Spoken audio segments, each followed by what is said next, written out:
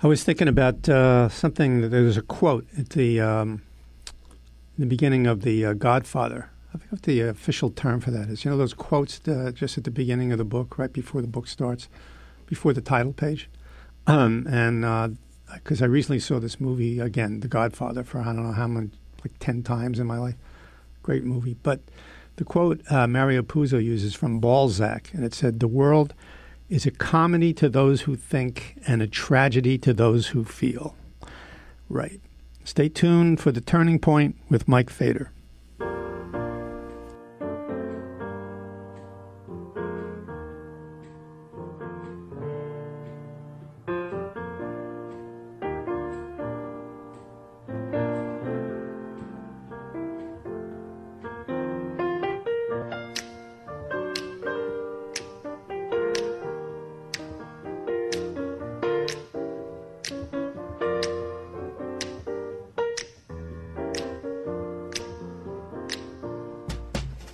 I wish I knew how it would feel to be free. I wish I could break all the chains holding me. I wish I could say all the things that I should say. Say them loud, say them clear, for the whole round world. I wish I could share all the love that's in my heart. Remove all the bars that keep us apart. I wish you could know what it means to be me. Then you'd see and agree that every man should be free. I wish I could give all I'm longing to give. I wish I could live like I'm longing to live. I wish I could do all the things that I can do, though I'm way overdue. I'd be starting anew. Well, I wish I could be like a bird in the sky.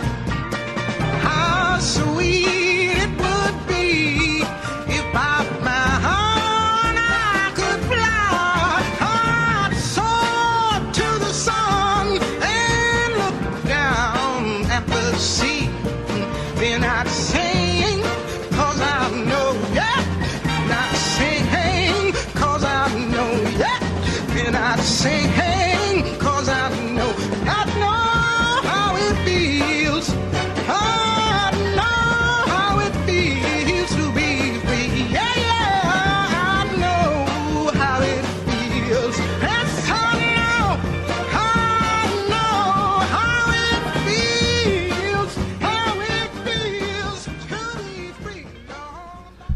Lord, Lord, Lord. So whatever struggles we have, and they are many, there's always the mundane, right? So don't let me forget to pick. Today is a 30% sale at Rite Aid, only for today.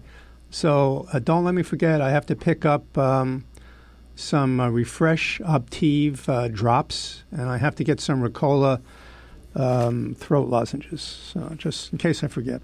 There was this interesting article in the paper the other day. And when I say the paper, of course, I mean the New York Times. I don't read any other paper. I get a lot of news off the internet, like most people do these days. But since I'm an old guy, I like newspapers. It's just what's really sad is if you've been around, and you've been reading newspapers since you were a kid. I started reading the Times in 1956. Yes, in the age of dinosaurs. And it was gigantic, fat. Every newspaper was huge. I mean, that's where you got your news from, and then TV news and whatever. But now the paper, because everything is being shifted online, and papers are basically losing money, or at least the New York Times is. On their print copy, everything is going, so it gets thinner and thinner all the time. And for me, it's corresponding with my old age. But I hate to see it go because it's such a symbol of things to me. Anyhow, so much for that. There was an article in the Times the other day, and it was called "New Way for Therapists to Get Inside Heads: Virtual Reality." And it talks about a psychologist. Her name is Dawn Jewell. Dawn Jewell recently treated a patient haunted by a car crash. The patient had developed acute anxiety over the cross streets where the crash occurred, unable to drive a route that carried so many painful memories. So Dr. Jewell, a psychologist in Colorado, treated the patient through a technique called exposure therapy, providing emotional guidance as she and the patient, revisited the intersection together. But they weren't going there, obviously. The shrink wasn't going with the patient to the intersection. But they did not physically return to the site. They revisited it through virtual reality. Virtual reality. You know those goggles? You know about virtual reality? Virtual reality, the term includes a lot of things. But there are these goggles that different companies make, and you put them on, and they completely surround your eyes and your forehead and, come down over your nose, and you're in another world. I mean, with the astounding graphics and the sound and the way people can create almost like another world. So if you're playing video games or taking a trip to space or you go into a jungle or something like that, or imagining you are, then it all flashes before your eyes. The rest of the world, the real world, quote unquote, is blocked out, and then you're in this other world. There was this, what was this? It was a little bit like this movie with Arnold Schwarzenegger, and I forget the name of it now, where people would go to a place to take these really expensive vacations, and they would be plugged into a kind of virtual reality, which made them, when they pulled out of it, they thought that they had actually been to space, or they were they were a great hero in some war someplace. I forget the name of it now. But anyhow, virtual reality, which has been around for a while. Oh, Total Recall, right. Thank you. It's called Total Recall, which is not a bad movie, actually. Anyhow, Dr. Jewell here, the psychologist, is among a handful of psychologists testing a new service from Silicon Valley, a startup called Limbix, that offers exposure therapy through something called Daydream View. Daydream View. What a day for a daydream. The Google headset that works in tandem with a smartphone. Okay? The headset that works in tandem with a smartphone. It provides exposure in a way that patients feel safe, she said. We can go to a location together, of course not actually, and the patient can tell me what they're feeling and what they're thinking. And the service recreates outdoor locations by tapping into another Google product. In fact, this article is in the business section, of course. And the other Google product is Street View, a vast online database of photos that delivers panoramic scenes of roadways and other locations around the world. Using these I have used that a couple of times, I think. So I know people who have used that. Using these virtual street scenes, Dr. Jewell has treated a second patient who struggled with anxiety after being injured by another person outside a local building. Polite word. Attacked, beat up. Now, let's see. There's other ways that treatment can be provided. Different kinds of things. These are, like phobias that people develop, right? Phobias. Like virtual reality can take, not for real, but in your goggles, they're lifelike, can take patients to the top of a virtual skyscraper so they can face a fear of heights. Or, listen to this, to a virtual bar so they can address an alcohol addiction. So, exposure therapy, if it was like all the way harsh and in the real world, you would walk into a bar or hang out in a bar if you were an alcoholic, which I'm sure is not advisable. And then you would, walk out. And it would be a way of desensitizing yourself to the whatever the snares and the traps and the lures are of things. You would just say, okay, it's another place. They're serving drinks. It doesn't bother me anymore. But I think most people, I wouldn't know, but I think most people who are in AA stay out of bars. Probably a good idea. Anyhow, but in this case, it's a virtual bar. So, and these things are extremely lifelike. Have you ever played video games or anything you see online, even if you're not involved in the technology, you put these goggles on, people say, they're in another world. And I think people are using them increasingly, but not as much as the businesses want them to. Google and other places. Their sales apparently of these things or usage has been disappointing. Anyhow, as far back as the mid-1990s, clinical trials showed that this kind of technology, this virtual reality stuff, could help treat phobias and other conditions like post-traumatic stress disorder, which is even more interesting to me because that's, I think, on a continuum. A phobia is a terrible thing, right? Whatever. But it's on a continuum. It gets worse and worse and worse. And post-traumatic stress disorder is like the king of all phobias. It's the worst of the worst. Anyhow, traditionally, psychologists have treated such conditions by helping patients imagine they are facing a fear, mentally creating a situation where they can address their anxieties. Virtual reality takes this a step further. And here's a quote. "We feel pretty confident that exposure therapy using VR, virtual reality, can supplement what a patient's imagination alone can do." Well, why not? If you're sitting there and you're let's say, in a therapist's office, and they ask you to imagine what it was like in combat or imagine what it was like at some really awful moment in your life. Either it was one horrible incident or repeated abuse. This could be the worst of the worst, right, that you lived through or that you saw, or even that you did. There was this great scene in this movie, House of Cards, in this movie, TV series House of Cards, where there's a guy running for president. I forget his name. He's running for president on the Republican ticket, and he got a medal over in Iraq because he had rescued some men. I think he was a lieutenant, and he rescued some men in his squad who were surrounded or trapped, and there was a battle, and he brought them out. And it turns out it might have been a lie or whatever. But even so, he had an advisor when he was running for president who was an ex-general who had been in Iraq, who had been in combat. Maybe he was a colonel or a general at the time. And he put these goggles on, and there are this virtual reality of them actually in combat in Iraq or someplace else. And it was causing him tremendous agitation to see this over again. Part of the agitation was, am I giving something away? I don't know. That he might not have actually been there or he might not have actually done that. But anyhow, he might have been. And the general was saying to him that he uses this thing as a therapy tool because of the trauma he had experienced in combat over in Afghanistan. It was Afghanistan, not Iraq.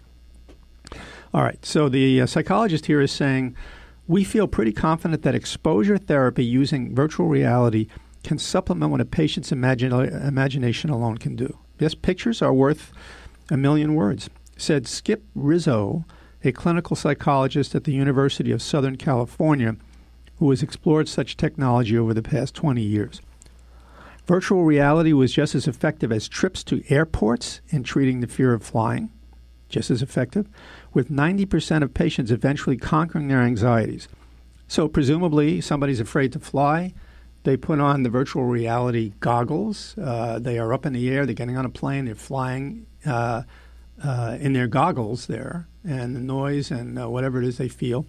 They're sharing these feelings, these terrors, whatever, with the therapist who's sitting right next to them or right across from them. And this cured 90% of patients who, like I say, presumably went to the airport after that, get on a real plane and weren't that scared to do it. They could do it. Anyhow, such technology has also been effective in treating post-traumatic stress disorder among veterans. That's where it seems really strange or difficult to me, but what I know, not having ever been a veteran. Unlike treatments built solely on imagination, Dr. Rizzo said, virtual reality can force patients to face their past traumas. And here's an important comment from him. PTSD, he said, is a disorder of avoidance. People don't want to think about it, she said. Oh, she said. It must be a different doctor. I crossed something out. Anyhow, the psychologist said PTSD is a disorder of avoidance. People don't want to think about it, she said. We need them to be engaged emotionally. And with virtual reality, it's harder for them to avoid that. So presumably, if the patient is just recalling this in their imagination, they can use whatever defenses are available to them not to feel it. Or if you're just talking to a therapist you can, you're already well defended maybe. So you talk in a kind of a cool, maybe objective voice, but that's not what you're really feeling underneath. What cuts through all this and makes you feel it is putting these goggles on. I think maybe sometime it's a good idea for me to try this, although I don't know. And then part of what I wanted to talk about is I think there are some places you wouldn't want to go back to and visit. They were just too awful. Anyhow, this is Dr. Jules talking. Okay, so she said, Dr. Jules said it allowed patients to face their anxieties in more controlled ways than they otherwise could. At the same time, such a tool can truly give patients the feeling that they are being transported to different locations. I don't know if I could handle that. I always had trouble even smoking pot or taking any kind of drug that distorted my reality, because my reality is something which I hold on to very tenuously anyhow. My reality is always on the verge of being distorted or is distorted. So anything that adds to that, which is more sort of out of my control, not something I think I can handle. I know a lot of people who take drugs don't mind that. Oh, I've been on a trip, they smoke pot or whatever, or they take LSD, or they go on a trip someplace. No, I don't want to be on any more trips. Is there something I can take that I could smoke, although I can't smoke, something I could take that would actually take me back to reality? I don't know. Experts warn, this is important, experts warn that that to do this virtual reality, to go backwards, requires the guiding hand of a trained psychologist. Okay? It requires a guide. Yeah, right. That's absolutely true. I bet. Let's see. And then it goes on to talk about how somebody who had a fear of flying, a case in point, had conquered that. Yeah, I mean, this is this kind of stuff. It's the most modern kind of technology, but it's really not a new thing in the world at all, right? People have been going, even before therapists, before psychoanalysts, people have been going, and before people who are known, let's say in a neighborhood or in a family, you have somebody who's extremely sensitive, or somebody who's well known among a circle of friends for listening and for guiding you, for helping you out, usually an older person, more experienced. But this goes back to prehistory, before things were written down. This goes back to when people lived in caves, and the people have to build this kind of information on evidence that they found. But later on, there was a kind of a continual sort of archaeological or anthropological chain of evidence that goes down over the millennia, and it goes back all the way to shamans, to ancient shamans. A shaman, somebody. I find a definition of it here in the Wikipedia. But I'm thinking of first of all, we're talking here about the power of an image, and everybody always understood about the power of an image before there was written language. There were images. There were cave paintings and other images, and they were symbolic, and they were stark, and they were graphic, and they had powerful effects on people because images are that powerful. Words can be very powerful, but they are filtered straight through a certain part of your brain. If I was more educated, I'd know what it is. But words come straight through a part of your brain, and you can filter them, and they can be diverted, or often they can be unattached to emotions that you would feel. Although if you're open to feeling them, a powerful writing, powerful dialogue in a play, or powerful writing in a novel or someplace can shake you completely. It's done that to me, and I think it's done it to other people too. But an image that is graphic, and a lot of images these days are overdone, and the opposite effect is happening. Is people are desensitized to horror or to violence. There are images every day, everywhere, on TV, on YouTube, in the newspapers, in black and white, in color, almost everything in color, of people being blown up in suicides, of mass murders, terrorist attacks, to the point where people, where the image itself loses power, but not always completely. So an image can be more overpowering than anything that you can take in as far as words or dialogue. And I'm thinking the second thing is, in terms of virtual reality, this article, is therapists really are modern shamans. This is, a modern shaman in a way. And what is a shaman according to Wikipedia? Shaman is a member of certain traditional societies, especially of Northern Asia and of North and South America, which is interesting when you think of the migration patterns, ancient migration patterns, who acts as a medium between the visible world and an invisible spirit world, right? An in-between person, and who practices magic or sorcery for purposes of healing, divination, and control over natural events. Right. A shaman. I once went to, speaking of images being powerful, or certainly three-dimensional images, when I was a kid, my father used to take me to the Museum of Natural History, the American Museum of Natural History, on the Upper West Side of Manhattan. And they had dioramas there. I don't know. I haven't been there in decades. I used to bring my kids there. I lived around the corner at 76th Street, and the museum is at 77th and 78th Street. And I used to take my kids to visit, and they still had these great dioramas in the Museum of Natural History. Diorama being these lifelike nature scenes, or scenes of men doing certain things in ancient cultures, and they were worked on by genius artists. The mud or the water that was in there, if it was a pond, looked real. The grass looked real. It was real grass. They used real elements whenever they could. They would have animals in there, every kind of animal, grizzly bears, wolves, birds.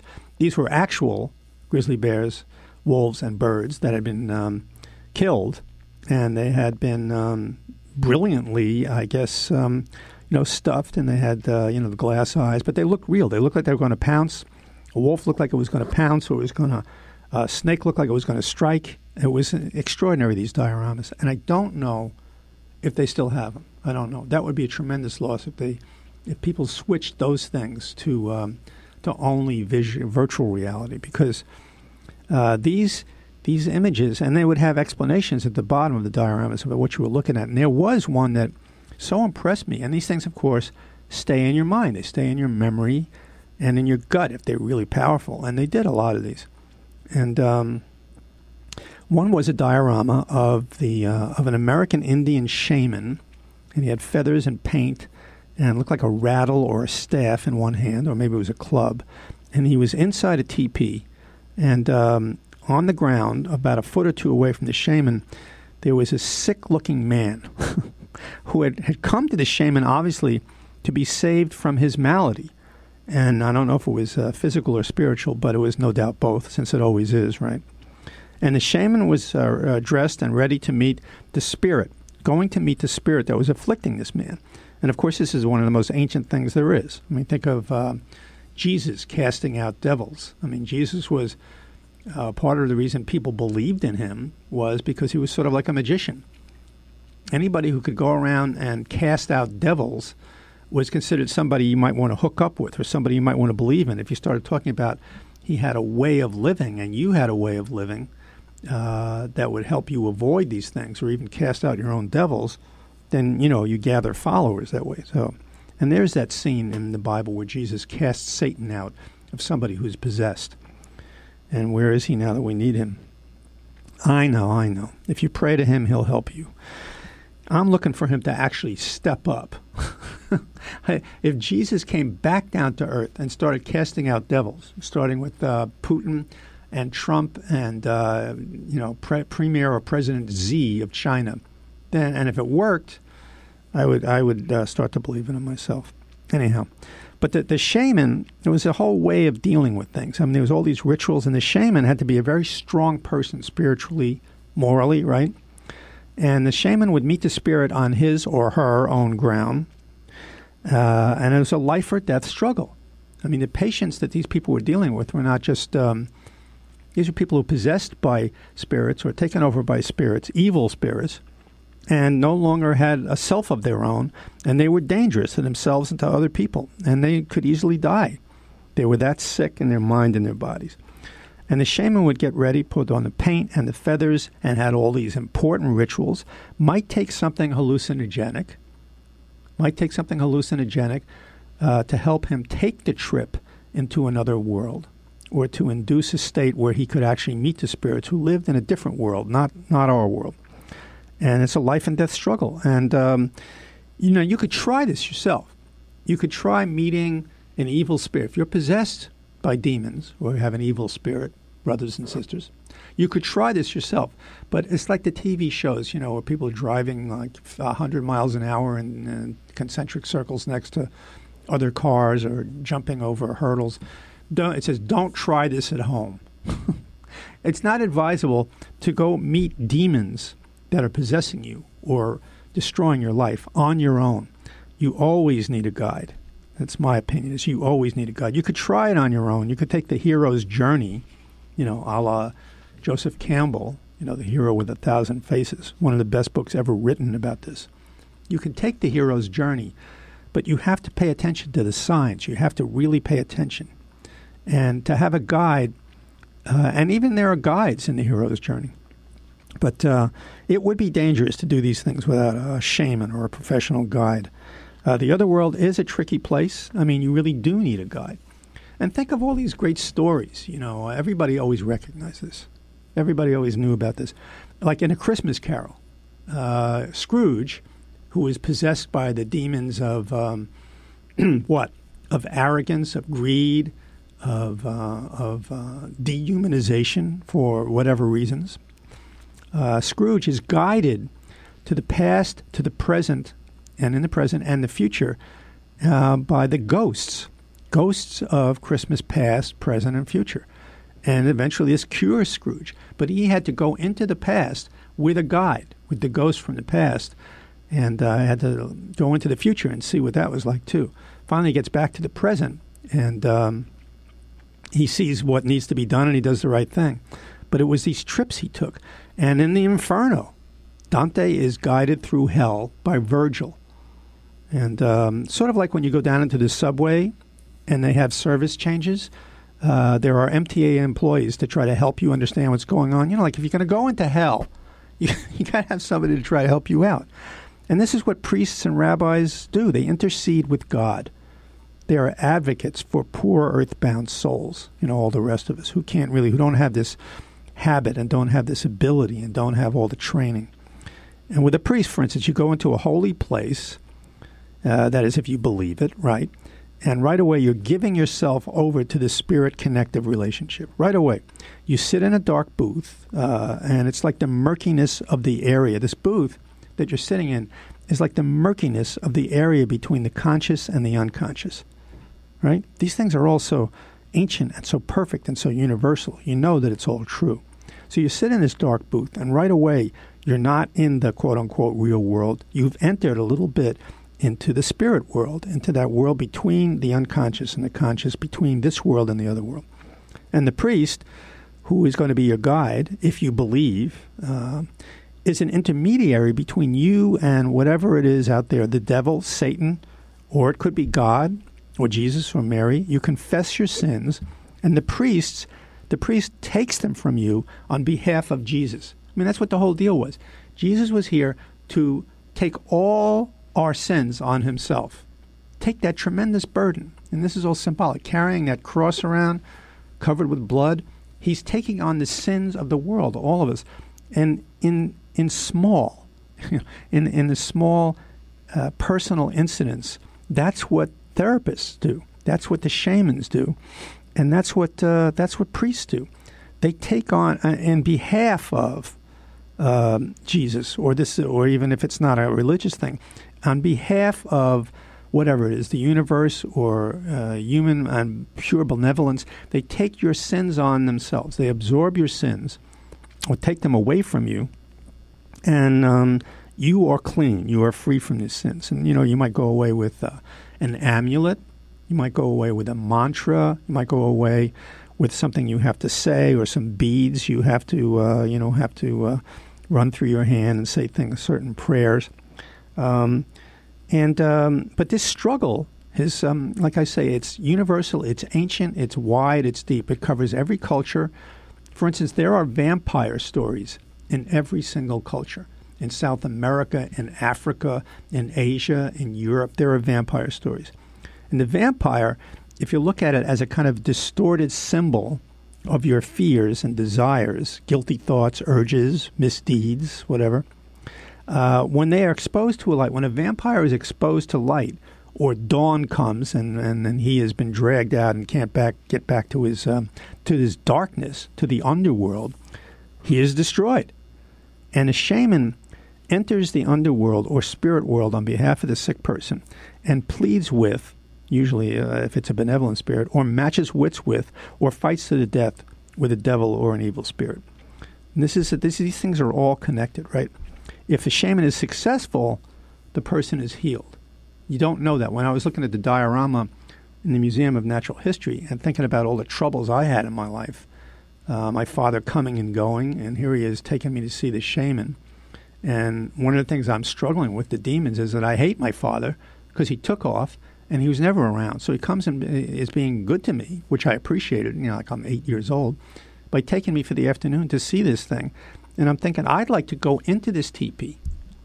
I'd like to have this. I'd like to lie on the ground there myself and have the shaman go and fight my father and drag him back to where I live. This is what's going on. I'm standing there at the same time, torn between all these things.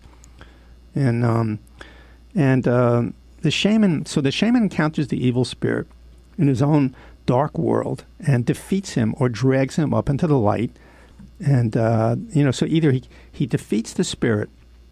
Sometimes people will negotiate with spirits to leave you alone if you agree to give them something or you change your ways. But usually things have gotten so bad. You go to a shaman when things are really bad. You know what I'm saying?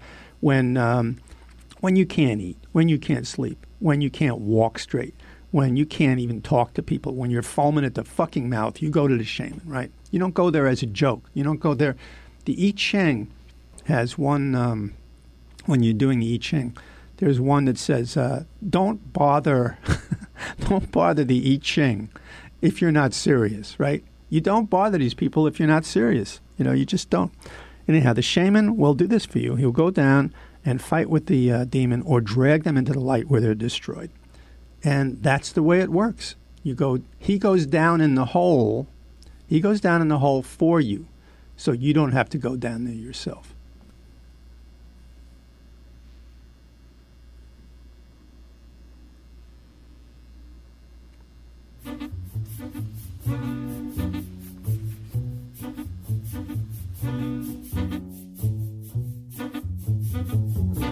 When you walk through the garden, you gotta watch your back. Well, I beg your pardon. Walk the straight and narrow track. If you walk with Jesus, He's gonna save your soul. You gotta keep the devil way down in the hole. He's got the fire and the fury at his command, where you don't have to worry if you hold on to Jesus' hand. We'll all be safe from Satan when the thunder rolls. We just gotta keep the devil way down in the hole.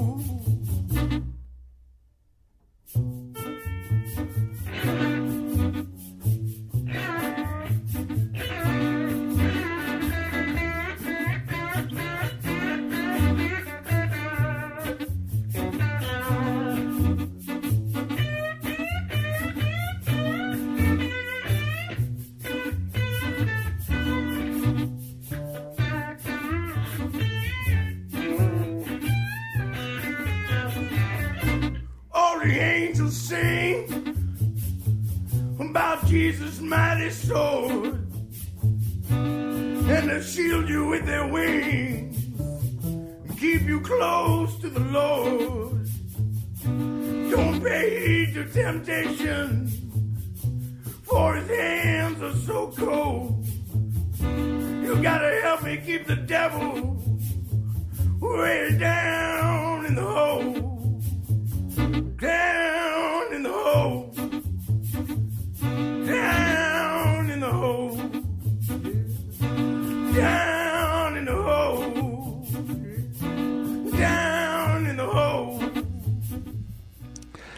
Yeah, down in a hole. You got to keep the devil down in a hole. Except the devil doesn't like to lay around in holes. The devil, after all, Satan, was cast down into the hole by God because Satan wanted to become God and take over. He wanted to have a revolution and overthrow God. So there was a big war in heaven, and that's right, boys and girls. There was a big war in heaven, and God said, I think it was to his head angel, who is the general, sort of like General Kelly, in the White House. He said to Saint Michael, to General Michael, he said, Mike, this guy Satan he's death to us all. Got to get rid of him. And eventually, Satan and all his hordes were destroyed and scattered, and he was cast down in a hole. But the devil does not stay in the hole, which is the whole fucking point of the devil. The devil and his 5 billion other devil assistants will not stay down in the hole. He will come back up all the time. Oh, by the way, a really terrific novel, a kind of a pop novel, not the greatest writing in the world, but it's good enough to get your attention, and it's gotten the attention of, I don't know, tens of millions of other people, is Clan of the Cave Bear. Did you ever read that? It's a great book. You would love that book. And it's by a woman named Jean Auel, Auel. And it was the reason I'm mentioning this, even though it's kind of a pop novel, is that it's really a terrific story, and it's based on a tremendous amount of research this woman did on what things may have been like, based on the study of anything that's sort of familiar with that in history, about life, what it was like life in a cave, way back in prehistoric times, and the shaman in every tribe and in every cave that had, which was sort of like its own little miniature tribe, had a huge high position in the clan and tribe, always very respected, feared, and honored. Always. It's a big thing. Because think of it, the shaman is the one who is the intermediary between, and those people believed every single thing, every rock, every berry, every sound, lightning, thunder, rain, a drought, an animal attack, whether or not they would have a good hunt, whether somebody was going to get pregnant or not. There's a million things, every single thing, everything from waking, sleeping, to illness, to death, was mediated and understood by and discussed with the shaman. So it was a big thing. And modern shamans really, when they're good, are psychotherapists. They're the psychotherapists. They go down, especially think of psychoanalysis, but going down into your childhood with you to face whatever demons are there. The whole point being that you revisit and relive the past and the present in a safe and trusting place with a guide, right? And this is like that virtual reality thing. You don't put that on and go through this thing and see this awful scene where it could be some phobia, or a car crash happened to you, or you were attacked on the street or something, a mugging, and it just left you, or there was a robbery. You don't go back and do this without the help of a guide. And doing this kind of work, going back as a patient and then also as a shaman, as a psychotherapist, is the hardest work you could possibly do. There's nothing harder than I've ever done. I mean, for me, I can't speak for everybody. I mean, I'm not an example of everybody or a symbol of everybody. And what happens to me is probably pretty extreme and maybe sometimes unusual. I used to think it wasn't, but I do now. But maybe it isn't, right? The hardest things I've ever had to do were to love people and to receive love in return. That's the hardest thing I ever had to do. Second hardest thing I ever had to do was try to get a 2-year-old child to do anything I wanted him to do.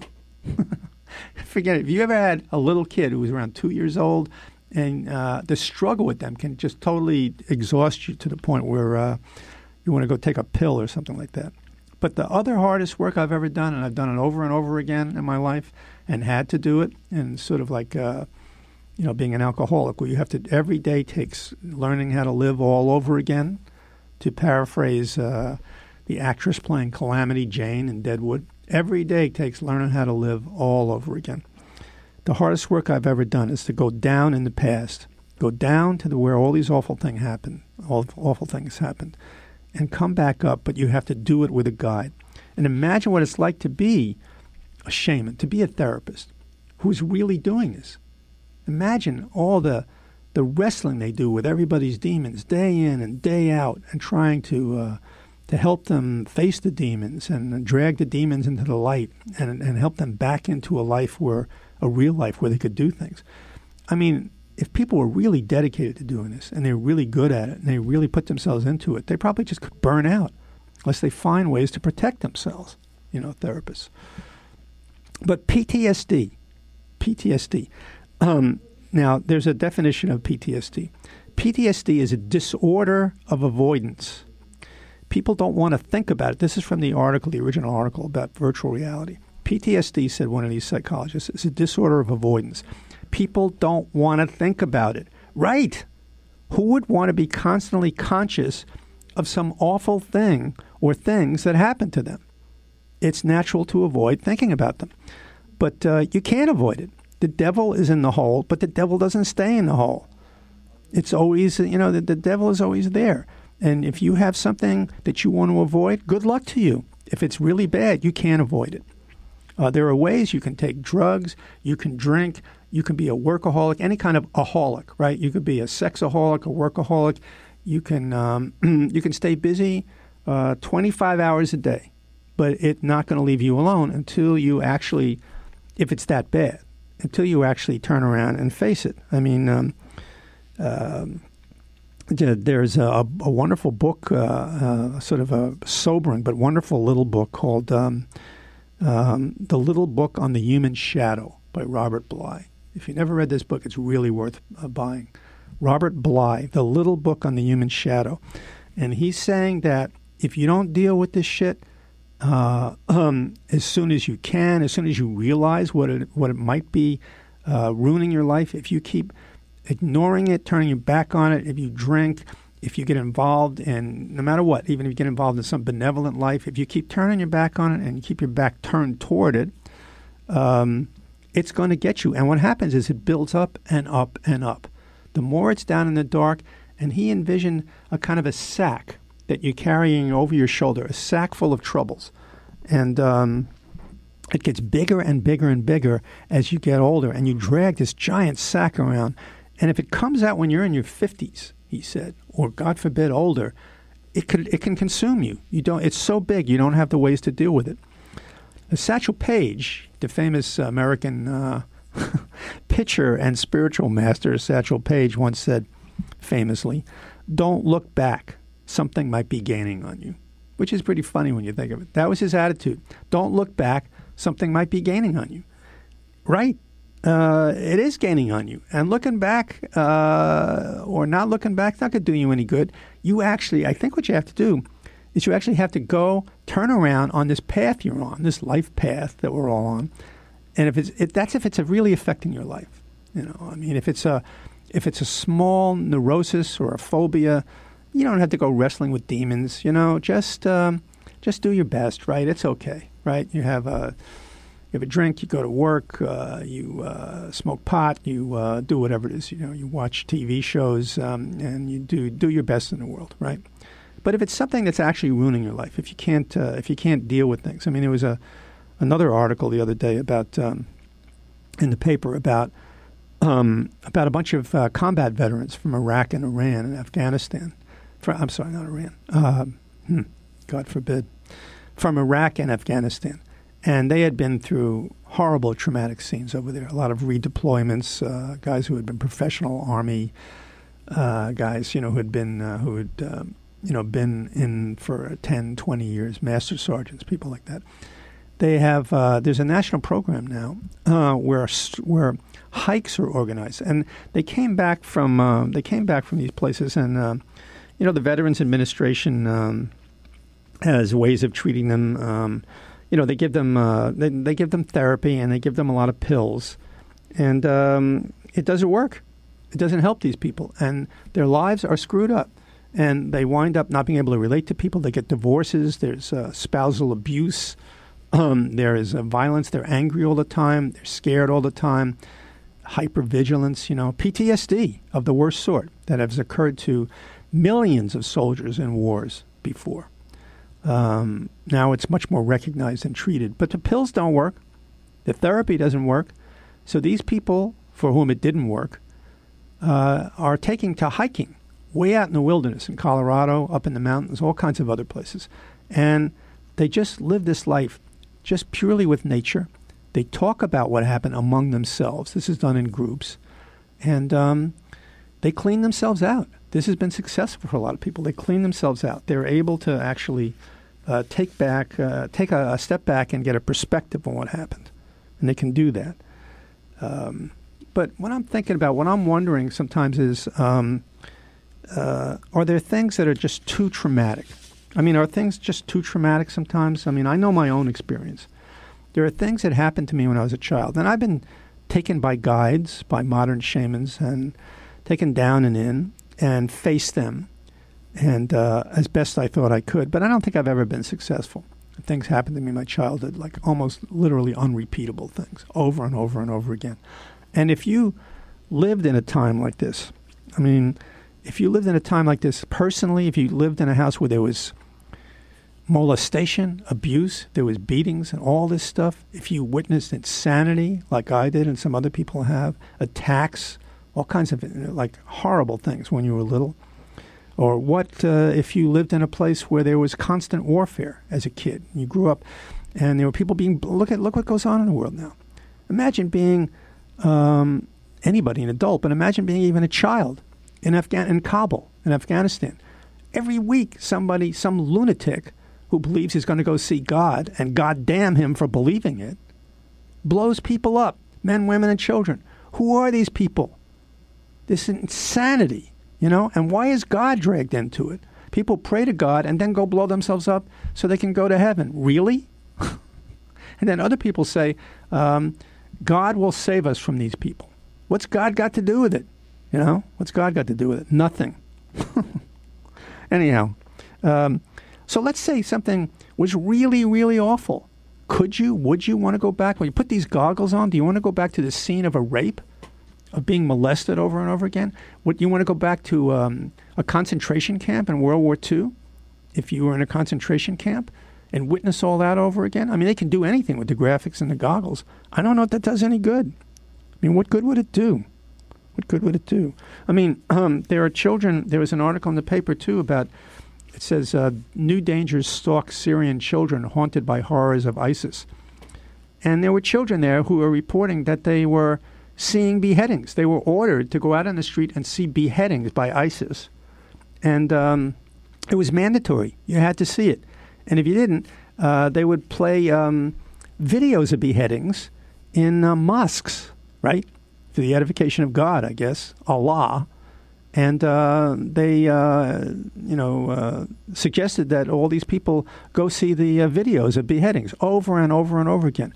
What if you grew up this way? Do you really want to go back and see this? I mean, I don't know. I don't know if visualization would help you with that. I don't know what happens with people like that. But if you do go back, anytime you do go back to one of these places and, you wrestle with it, you have to know one thing. If you're going to wrestle with a spirit, even if you got a shaman along as a guide, if you're going to wrestle, especially on your own, though, with a spirit, with a powerful spirit, whether good or bad, you got to know that you don't get off free. It's like Jacob wrestling with the angel of God, or was it God? Yeah, Jacob had knowledge and wisdom afterwards, but he always walked with a limp. You're going to be different. You're going to be different if you go back and wrestle with these things. And the best you can do is when you come back, you accept the price that you have to pay, and the path will keep on winding, but you'll never be the same person. You can't unknow the things that you saw during that struggle.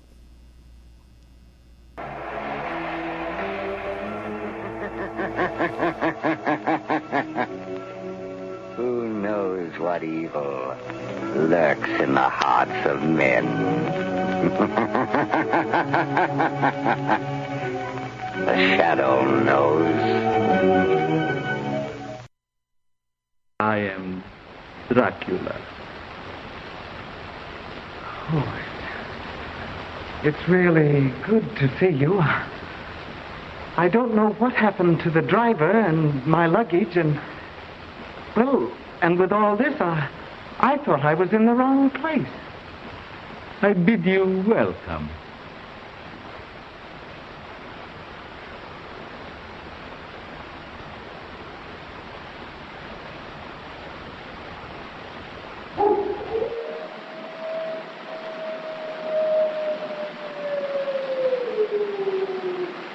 Listen to them. Children of the night. What music they make. Whenever I feel afraid, I hold my head erect and whistle a happy tune so no one will suspect I'm afraid. While shivering in my shoes, I strike a careless pose and whistle a happy tune, and no one ever knows I'm afraid.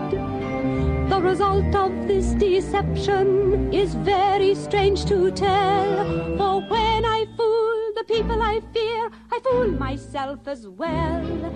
I whistle a happy tune, and every single time the happiness in the tune convinces me that I'm not afraid. Make believe you're brave, and the trick will take you far. You may be as brave as you make believe you are.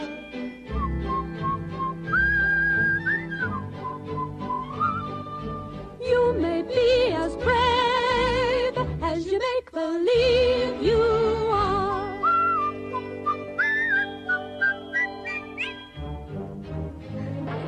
I think that's it back. Once a normal, voluptuously beautiful woman, she drove into a nightmare of horror and saw descending from the sky a titanic monster whose fearsome touch became a frightful curse.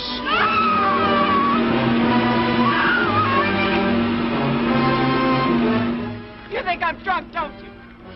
All of you! I'm not drunk! I'm not! You've got to believe me. Please. It was right in the middle of the highway, 30 feet tall. Once she's in the booby hatch, throw the key away.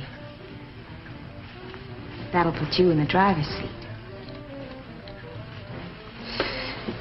You'd make a wild driver, Harry. With $50 million. What she saw was beyond belief until others, too, faced its hideous, uncontrollable menace.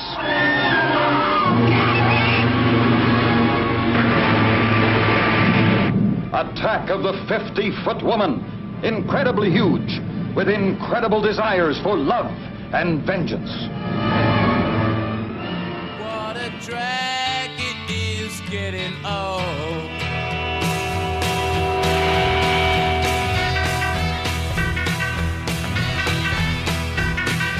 Kids are different today. I hear every mother say, mother needs something today to calm her down. And though she's not really ill, there's a little yellow pill. She goes running for the shelter of her mother's little helper, and it helps her on her way, gets her through her busy day.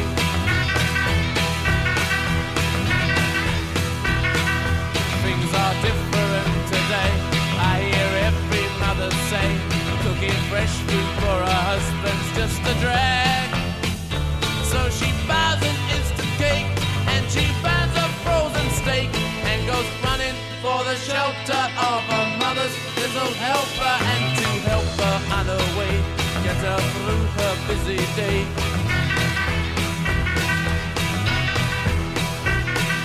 Doctor, please, some more of these outside the door. She took for more. What a drag it is getting old. Men just aren't the same today. I hear every mother say they just don't appreciate that you get tired.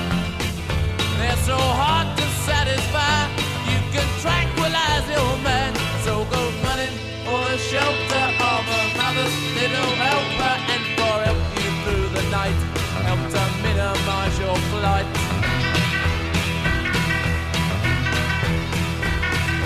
Doctor, please, some more of these.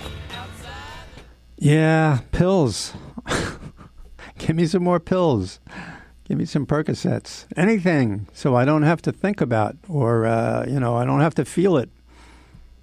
Comedy to think and a tragedy to those who feel. What if it's both? Anyhow, I think this new technology, this virtual technology, having been in therapy my entire life and imagining things and actually going through special trance-like states to deal with PTSD, this thing is great. And I have to look into this. Maybe I could afford to do it. I believe this virtual technology could be really terrific. And I think it could probably help a lot of people. As long as you have a guide. I would never advise doing this on your own. On what little experience I have in doing these trance states and going back into face whatever demons there are. But, you know, maybe people are strong enough or brave enough to do it on their own. I don't know. Anyhow, thanks again for listening. This is Mike Fader, and if you want to check out anything else that I do, look at my website. It's the Fader Files, FEDERFILES.com. Also very important, if you like this show or any of my other shows, please refer these to other people so I can get more and more listeners until I own the entire earth.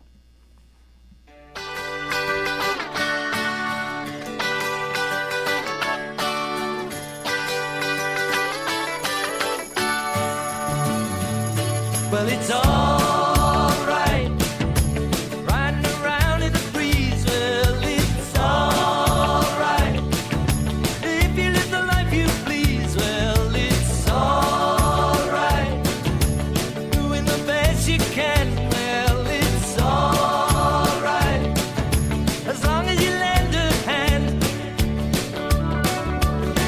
You can sit around and wait for the phone to ring, waiting for someone to tell you everything. Sit around and wonder what tomorrow will bring. Maybe a diamond ring. Well, it's all right, even if they say you're wrong. Well, it's all right, sometimes you gotta be strong. Well, it's all right, as long as you got someone to lay. Well, it's all right, every day is Judgment Day. Maybe somewhere down the road away, you'll think of me and wonder where I am these days. Maybe somewhere down the road when somebody plays Purple Haze. Well, it's all right, even when push comes to shove. Well, it's all right, if you got someone to love. Well, it's all right, everything will work out fine. Well, it's all right, we're going to the end of the line. Don't have to be ashamed of the car I drive. I'm just glad to be here, happy to be alive. And it don't matter if you're by my side, I'm satisfied. Well, it's all